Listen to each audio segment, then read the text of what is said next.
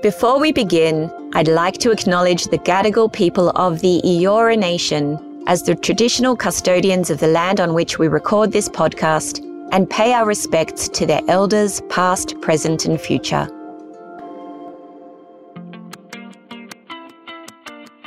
I'm Dr. Jodie, and as an anxiety expert and adult, child and adolescent doctor of clinical psychology, I'm on a mission to create a world where every person can manage anxiety and thrive. Over the last 30 years, I've coached global organizations and worked across clinical and educational settings, including Harvard Medical School.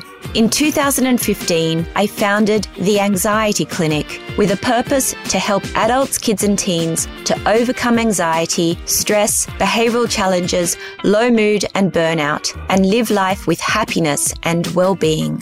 As a keynote speaker and executive coach, I love to help individuals, leaders and teams to master their mindset, enhance well-being and achieve resilient high performance.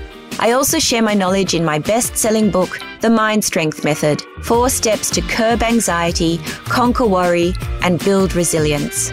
Join me as I go in session with celebrities, elite athletes, and business leaders to find out how they've leveraged the superpower of anxiety, risen above challenges, and aligned to passion and purpose.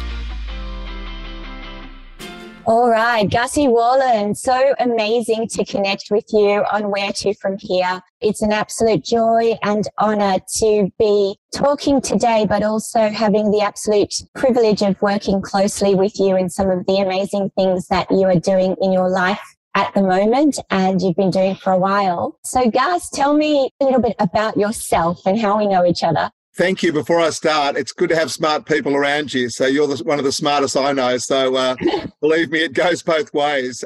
How we got together, of course, was that, my passion is very much Gotcha for Life, which was a foundation I started off the back of a TV program I did on the ABC called Man Up. And that really challenged masculinity. And it really was a journey of why I lost my friend to suicide, a guy that seemed to have everything. Old school, tick in the boxes type person, good looking, married, 3 children, status inside of work, status outside of work. And he takes his own life on the day that his 3rd and final child finished their HSC here in Sydney. I did what most blokes did. I got drunk on the anniversary, or I shouted at the sky and I got upset, but I didn't really talk to anyone about it. And one day I did. And that started my journey on doing the Man Up program and also Gotcha for Life, which is all about suicide prevention, all about zero suicides and giving people the emotional muscle to actually stick their hand up and ask for help and to realize that asking for help, being vulnerable is actually the strength. So that's sort of me in a couple of minutes, my last 5 or 6 years. Before that, I was a salesman. And before that, I was and still are in media doing TV and radio. Yes. And, everything that I talk about, Gus, you are so much the embodiment of what I really love to align myself to. And that's people who have big hearts and high energy and just a passion to make a difference in this world. It's just an absolute joy, the energy that you give out and your deep heart-driven pull to make a difference. So tell us a little bit more about Gotcha for Life and the amazing mission of this incredible not-for-profit.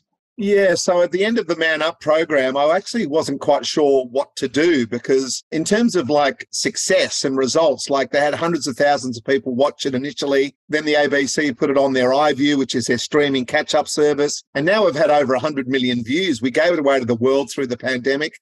And I think everyone, Jode's probably found a book or a podcast or something to help them through the pandemic, your book being one that I read and helped me at times. And I think we all stopped and found something. And that's what Man Up was to a lot of people. And lots of people have said to me, mate, I stumbled across your program, years after it was actually first put out there.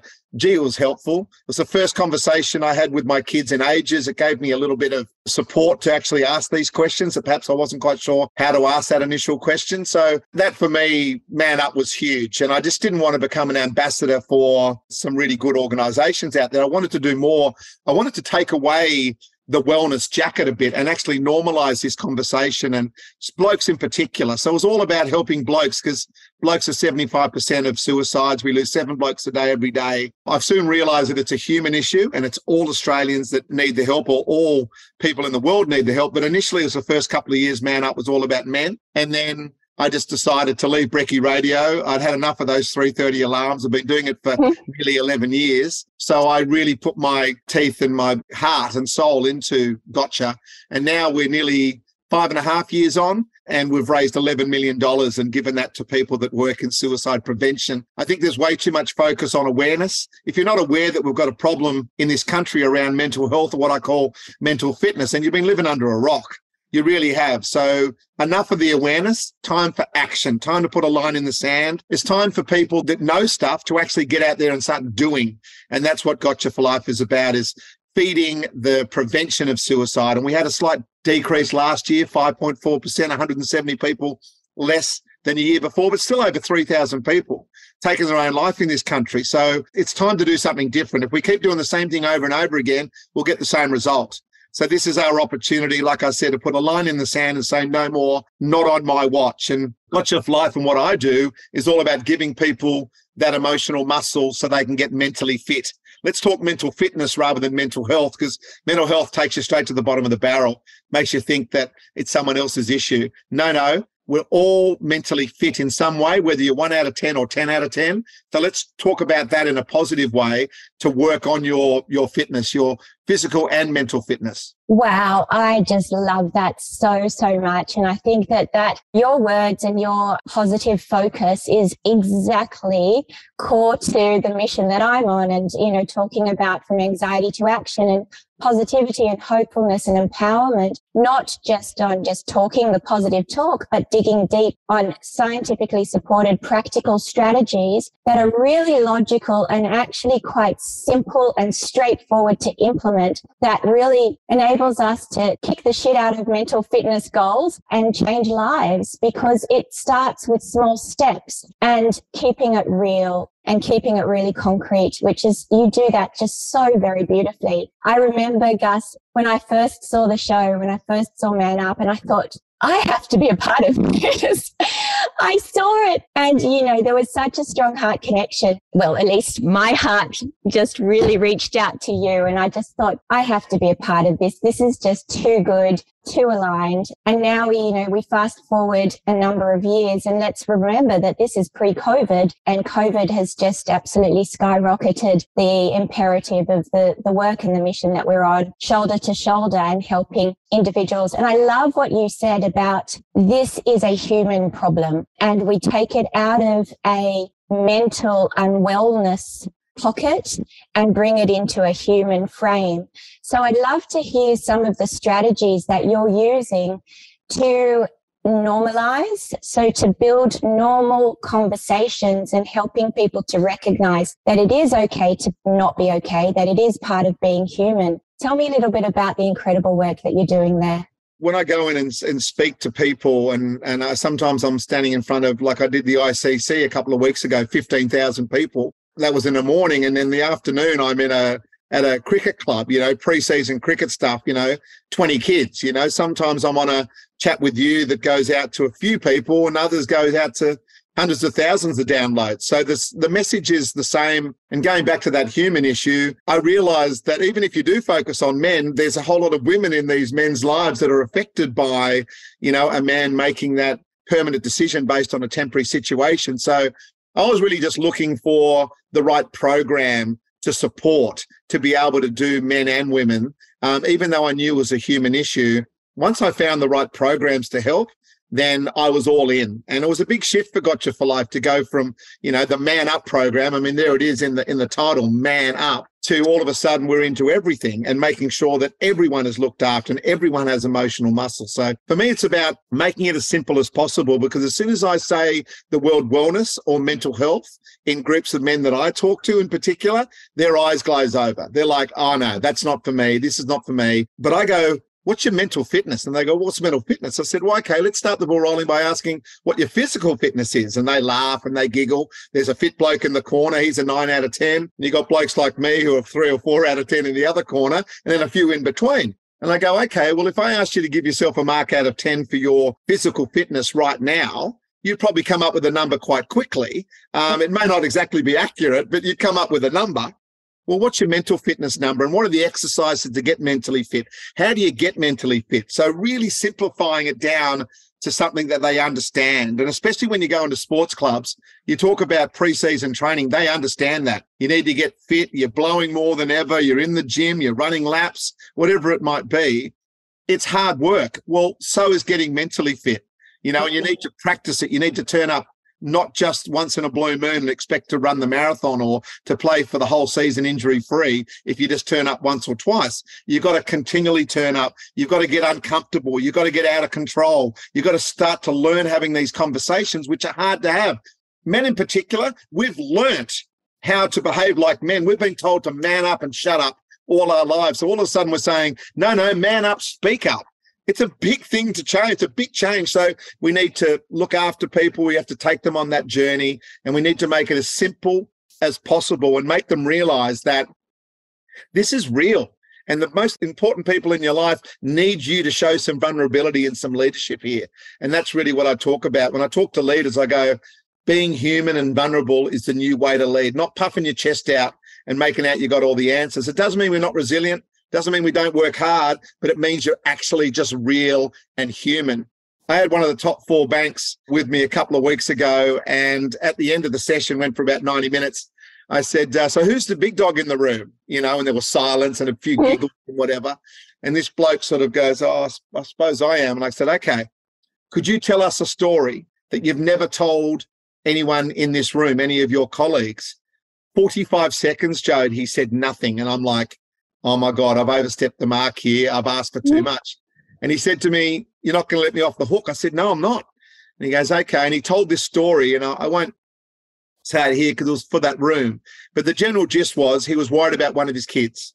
And he'd spent a weekend where he was really worried and a lot of stressful time with the family and his partner and so forth. And everyone was in tears by the end of this chat, and everyone was sort of basically got up from their seats around the boardroom and were waiting in line to give him a cuddle. At the end of that, I said, have you ever shown that sort of vulnerability to anyone before at work? He said, I don't think I've shown that vulnerability to anyone, full stop. I said, isn't it good, firstly, to be a human being in your office? Now all your team realize that you're just like them. You got ups and downs, you got good days and bad days. Doesn't mean you're not going to be a fantastic CEO and making great calls for all the people that need you to make great calls, but it's just nice, isn't it, to take a moment to be human in the workplace.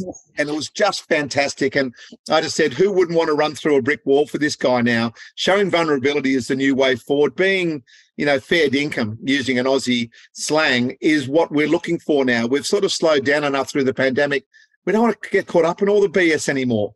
We want fair income, proper leaders who are authentic. And I think that's where you do great work.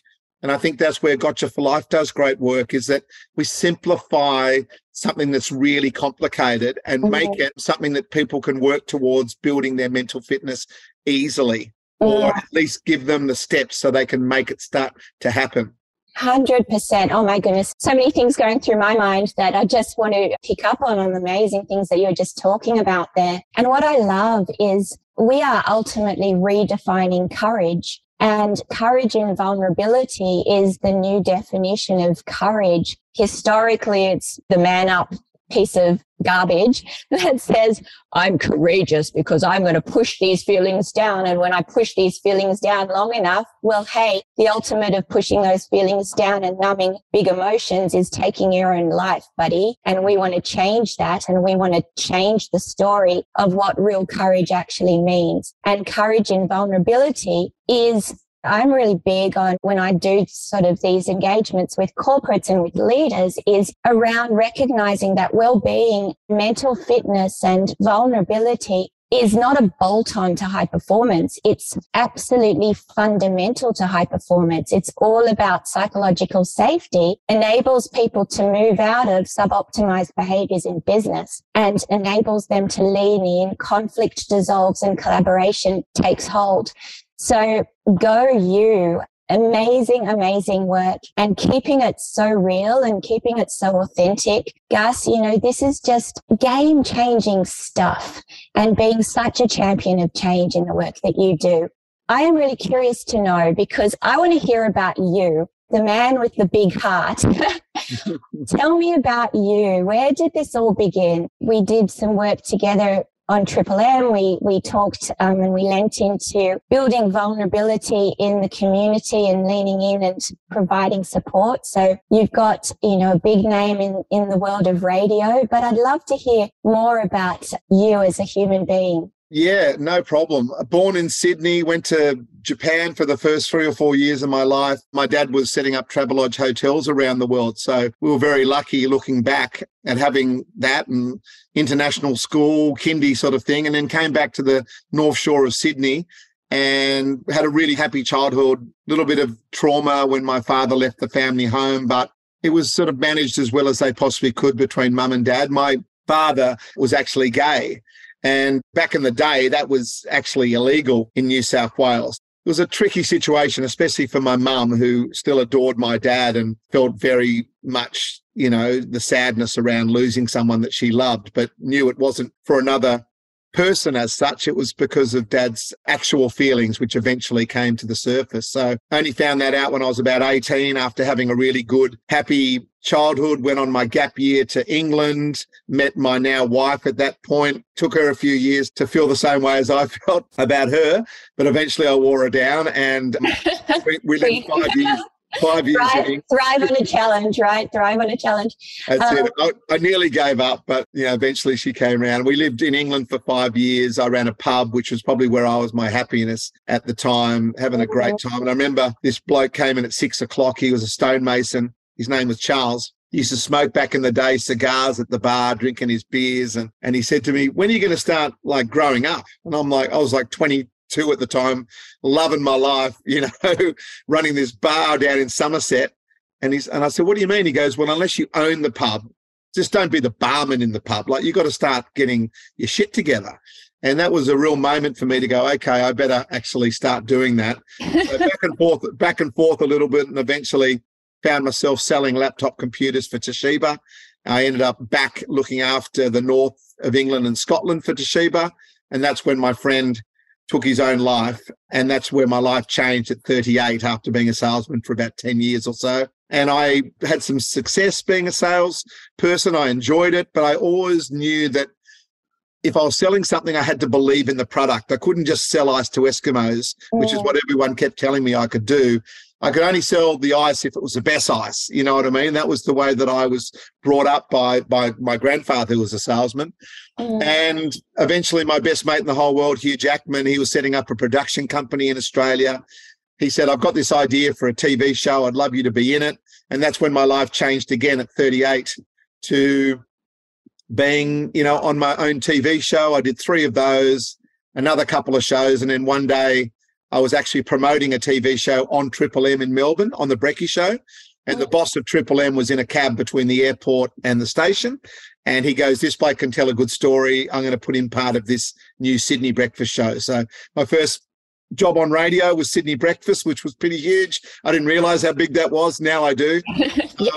And 2009 that was. So I've been on Triple M ever since in various roles, 11 years breakfast. Then I did a Saturday sports show.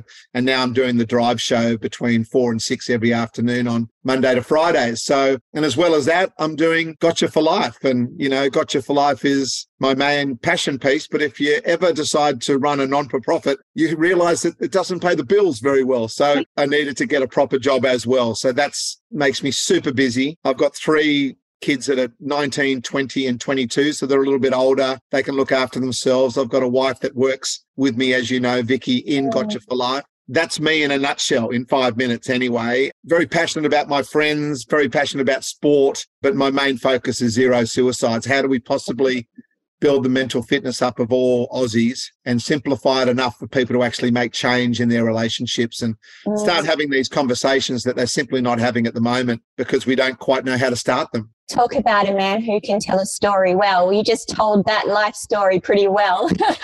There's a lot in there and a lot of things that are really powerful, big chapters in and of themselves. And I'd love to dig a little deeper in some of those big chapters. Sure. And before we go there, and one of the big chapters is your magnificent wife, Vix. Certainly takes a village to change the world. I absolutely want to shine the light on the incredible work that she is doing as part of this mission, and the two of you together. How would you describe the power of synergy between the two of you in that heart alignment, given the incredible warm human being that she is as well?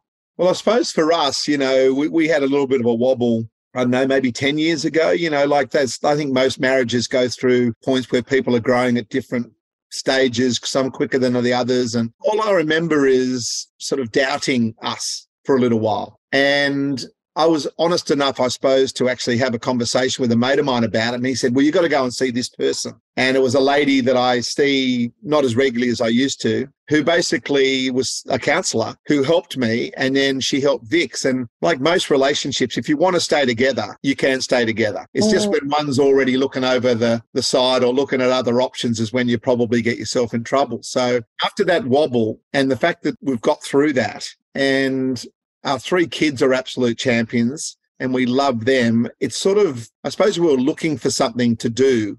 And the fact is that we were both very passionate about this space. She fell very much in love with the Man Up program and the thoughts of doing the foundation and so forth. So she was a teacher by trade, and she had some wobbly bits through the kids' teenage years where you're just not needed as much as a mum. And she was wondering, I wonder what I'm meant to do in my next phase in my life. So it was like a perfect storm for both of us to find this passion for Gotcha. And of course, with her teaching, she runs the educational side of Gotcha. She runs the partnerships that go into schools. So she understands that world. So it's just worked out really well, and it's given her a lot of purpose. And as you know, purpose is absolutely key, especially when you're in life in general, but especially when you're looking at that next phase around the age of 50 and your kids don't need you as much anymore. The fact is, the problem working in this field together so much and being so passionate about it, so emotional, is that you can end up not talking about anything else. So we have to give ourselves some boundaries. And I learnt that from your book, to just make sure that you don't absolutely focus on one thing, and you give yourself date nights. You give yourself moments where you go, I'm not talking about that anymore today. We'll talk about it in the morning or whatever. And that's hard. It's discipline to do that, but that's kept us rocking and rolling. And she's fantastic. And now the kids need her even more because they've got through that teenage bit and now they're coming back to us a little bit and things are going pretty good. She's now sort of the female version of me, going out and doing these chats initially into corporations or into schools or sporting clubs where she can talk as a founder of Gotcha for Life just like I can. And her story is her own story, and she's very authentic. She's very real. Yeah, so for me, it's a dream how it's all worked itself out. How amazing. Talk about a meant to be and, working through the tough stuff. And I love to say discomfort is oftentimes a precursor to growth. And this is a really powerful representation of that. Instead of running away from the discomfort of the challenge that you and Vix were having at that time, you leant into the discomfort and you said, okay, we're not going to just give up on this. We're going to see what can we do to make a difference and to lean into the discomfort and look at the incredible growth that's come of it. Wow. The two of you, such a powerhouse, and the success that you're achieving in Gotcha for Life is really testament to the synergy between you and between the incredible team of Gotcha for Life. And you mentioned Hugh Jackman, your magnificent friend, who's also on the advisory board. So tell me a little bit about the team for Gotcha for Life, Hugh, amongst many other wonderful, heart-driven human beings.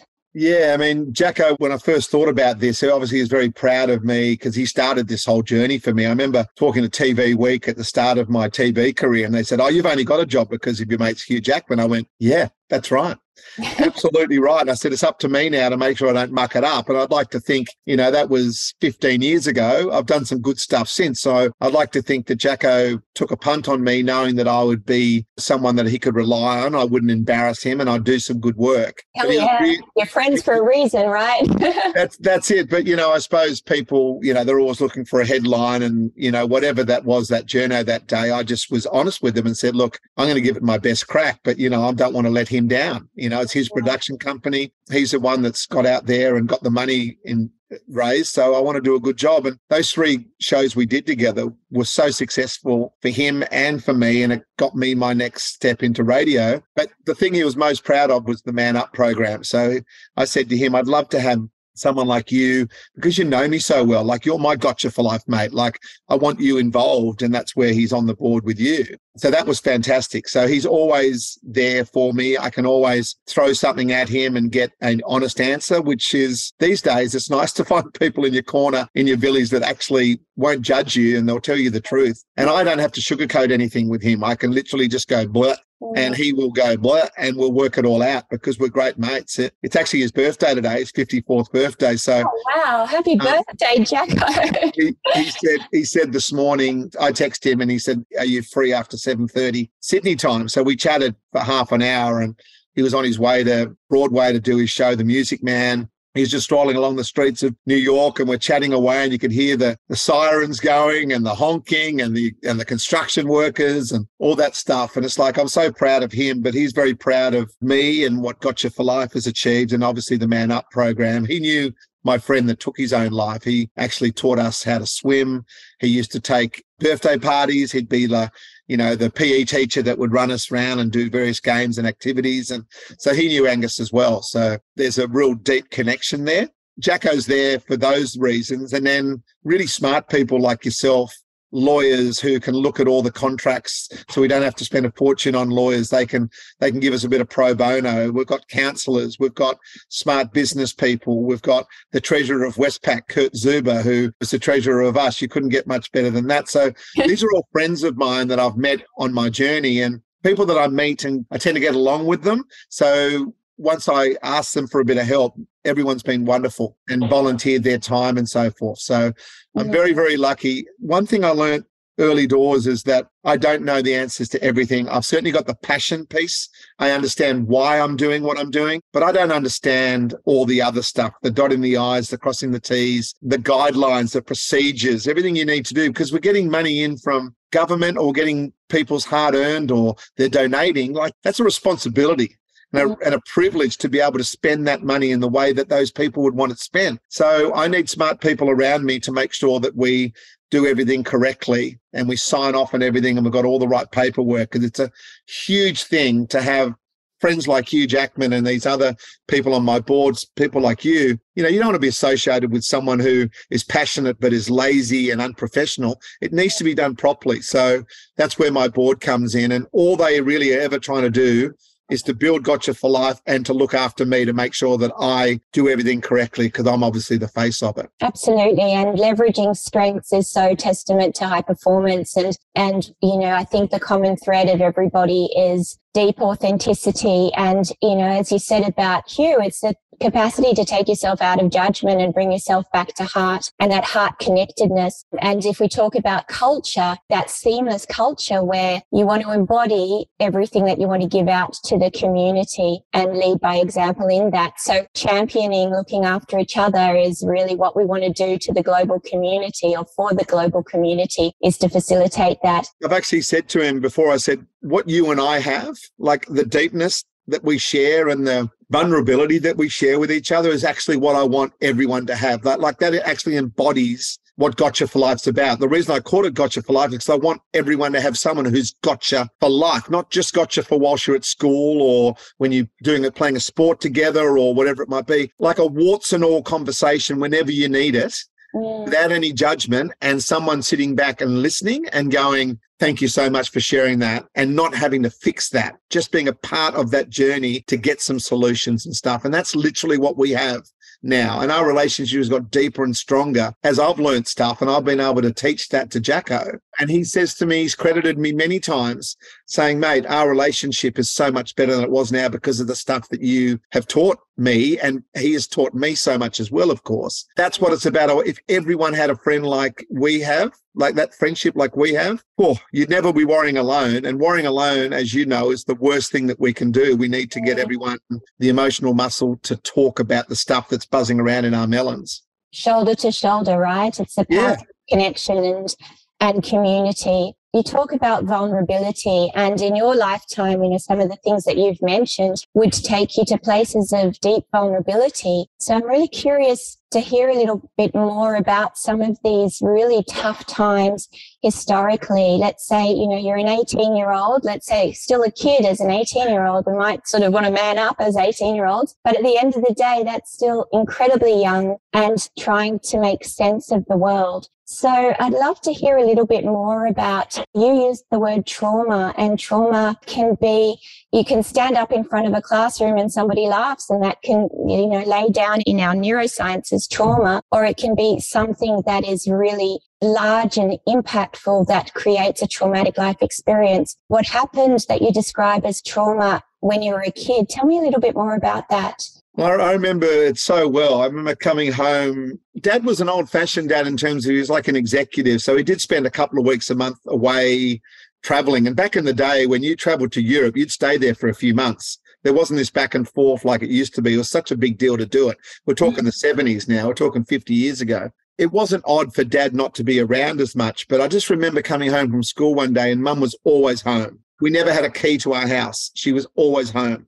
She was one of those old-fashioned mums. And a house and someone who created a beautiful house and a home, like our house was always a cake in the oven. You could always pop in and have a cuppa or a drink, depending on what age you were or what time of the day it was and so forth. And I just remember coming down the garden path and seeing a whole lot of boxes at the front of our house. And I thought that was a bit weird. And anyway, I sort of, went in, dropped my bag, went and got some afternoon tea. And then Dad said, "Oh, look, I want to talk to you and your brother at dinner with your mother tonight." And I was like, okay, that's fine. We talk normally anyway. And he actually said, "Well, your mother and I have decided to not live together anymore and I'll be moving out." And that's all I heard. And my plate, literally, I picked up my plate and I threw it. And I smashed it up against the kitchen plate and I ran out. I went down to my friend's house, about four or five houses down the street. And back then, no mobile phones, of course. And I said, "I'm going to hang here until I can get my head around this." And I was there for about 3 days. Of course, I didn't realise that Mum had worked out where I was and had made the phone call, explained it to that family.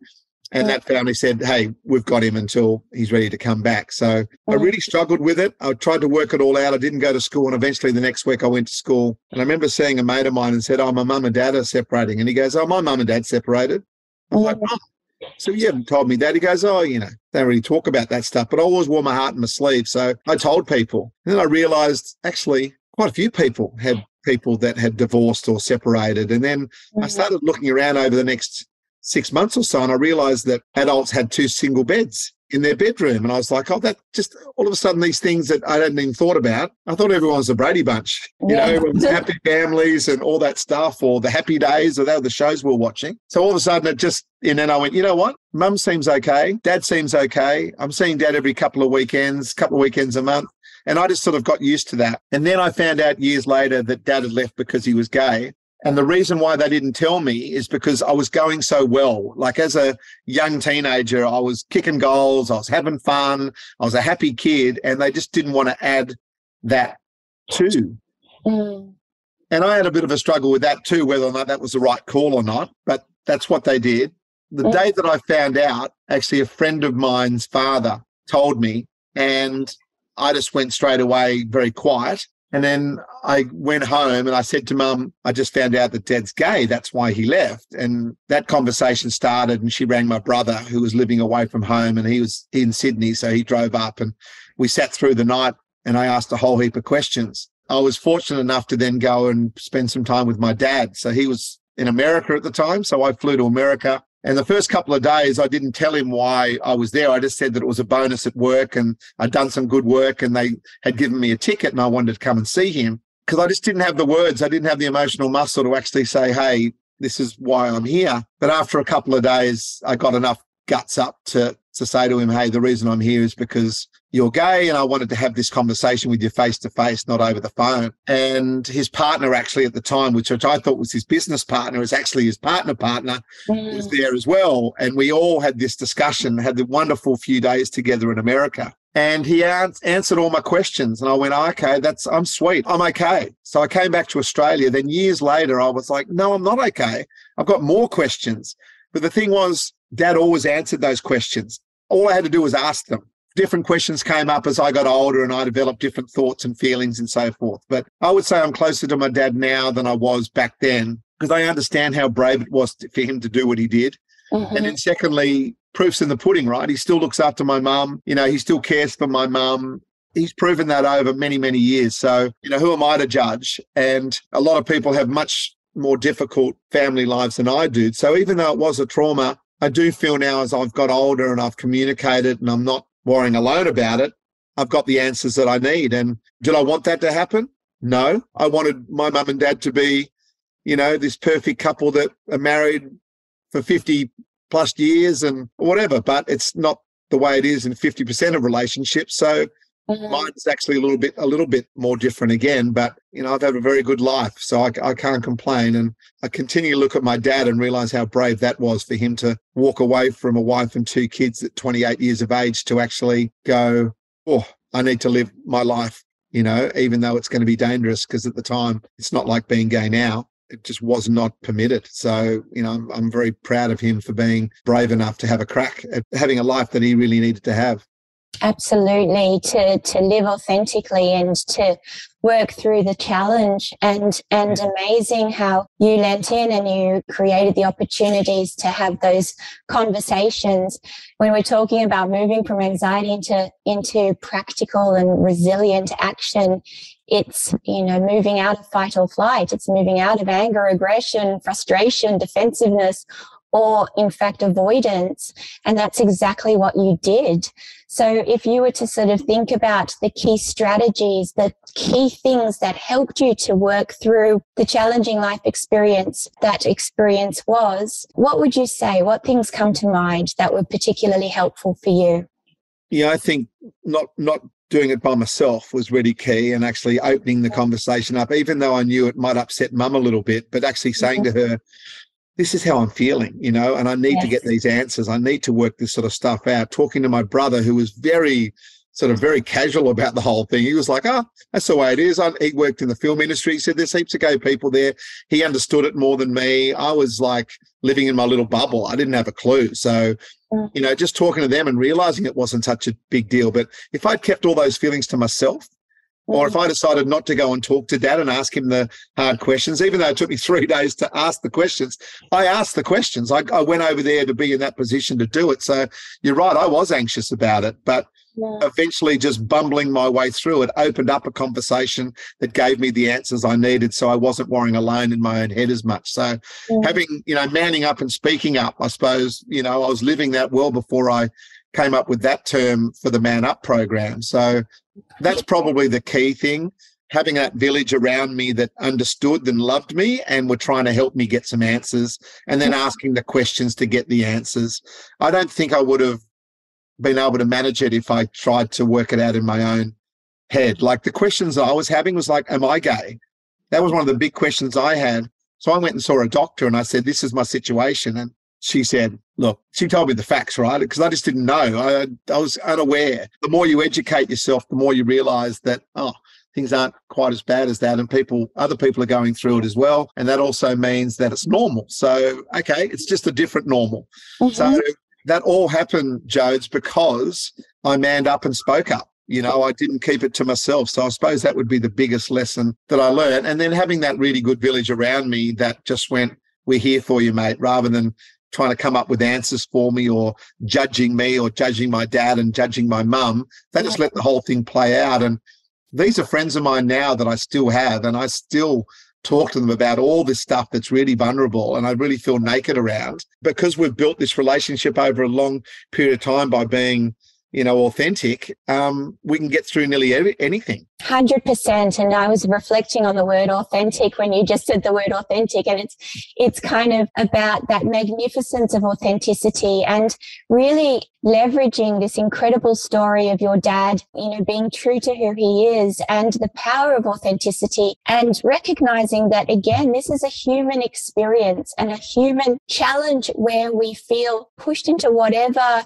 corner where we can't be our true selves, and taking accountability for action and aligning to your values, aligning to what gives you a sense of meaning, purpose, and fulfillment, and being true to your authentic self. yourself, and how incredible this amazing, courageous actions of your dad to, you know, as tough as it was, to say, right, you know, this is about who I am and embracing my authentic self and negotiating that pathway. And I'm so thrilled to hear that, you know, it's come through an evolution where you have managed to bring it back to core values of family and saying that these core values are upheld. It's just a different version of the version of family that you anticipated. So many strengths in that. And the other challenging life experience, of course, which was so pivotal when we say, you know, from discomfort comes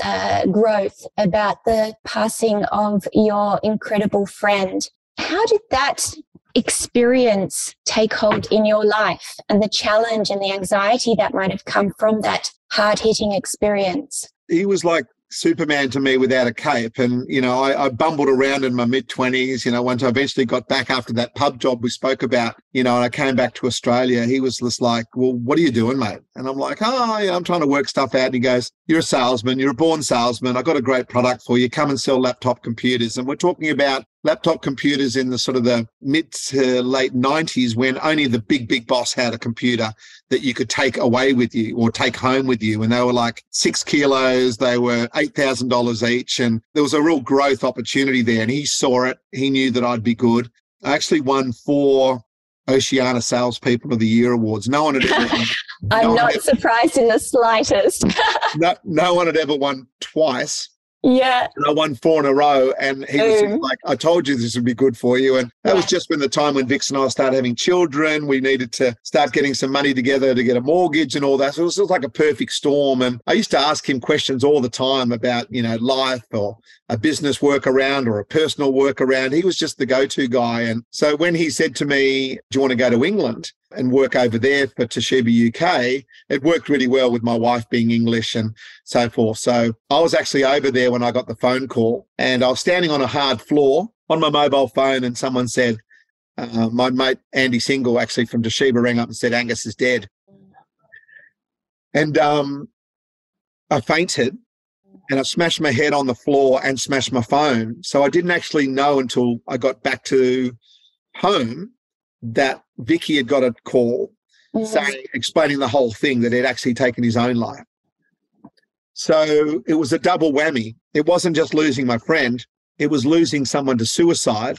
And then, okay, I've got to get back to Australia and I've got to get some answers, because there's just no way that he would have taken his own life. There's got to be something suspicious. So I went home and I saw the family and I saw the friends and went to the police and said, there's no way my friend would do this. He's good looking. He's married. He's got 3 children. He's got status inside of work, got status outside of work. Like, this is just not what would happen. I got my first lesson really in mental health, mental fitness that day. I realised that it doesn't discriminate, and it takes so many men in Australia in particular. Absolutely. So I went to the funeral, 1,500 people at the funeral, all of us asking the question, did you have any idea? And no one had a clue. He had the mask on, making out that everything was absolutely awesome. So I went on this journey, I suppose, of denial, guilt, anger, shouting at the skies, getting pissed on his anniversary and shouting at the sky, going to a place where he and I used to go to and talking to him in a really nasty way, like, how dare you do this? How weak, how this and that. Because I had no idea. I was just angry that I'd lost this bloke. Of course. He was like a mentor, like he was a legend. And it took me years, and probably the Man Up show was the start of it, to realise that I was barking up the wrong tree. Now I'm 5-6 years into this journey, I realise, of course, that there are so many people that go through the same thing that I went through, but don't have enough, or aren't lucky enough to have the education that I've had since, to talk to people like you, to talk to all the people I've spoken to with the Gotcha for Life set up over the last 5.5 years, that I've learnt so much and I've changed my tune on so many things. There's one thing I haven't spoken to you about recently, but I've been speaking to people that tried to take their life, but they're still with us. Yes. So I've spoken to 2,136 people who've tried to take their life over the last few years, but they're still with us, thank God. 3 things have come out of those conversations, and they're really privileged conversations. They are conversations that are hard They are real. They are emotional. There's a lot going on face to face with someone who's tried to take their life, but they're still here. 3 things came out of it. Firstly, they didn't want to die. Secondly, they were tired. And thirdly, they were in pain. So I'm thinking, I go back to my friend. Imagine if he just stuck his hand up when he was going through that by himself, putting that mask on every day and making out that everything was fine and he was the life of the party and he was everyone else's problem solver. Just imagine if he had enough emotional muscle to grab one of us, whether it was me or someone else, or just go to a professional that didn't know him and say, you know what, I'm faking this here. I'm really struggling. This is what I'm thinking of doing because of blah, blah, blah. Imagine if he went and spoke to you, had a couple of sessions with you just to clear his mind and to give him a bit of a path to go down. It gave me so much pleasure to realize that if we can get to people before they get too tired and before they get into too much pain, they don't want to die. So we can get hold of, they just want to get out of the life that they're in now, not their actual life. So it gave me a lot of opportunity to go, you know what? We're on the right path here. We need to give people the emotional muscle to stick their hand up and ask for help. How do we do that? That's our pathway to getting to zero suicide. So that's given me a lot of hope. Amazing, Gus. I've got such goosebumps and I'm so incredibly proud of you and for this amazing work. How amazing is that? That's the number of people that we can truly deeply help to save lives.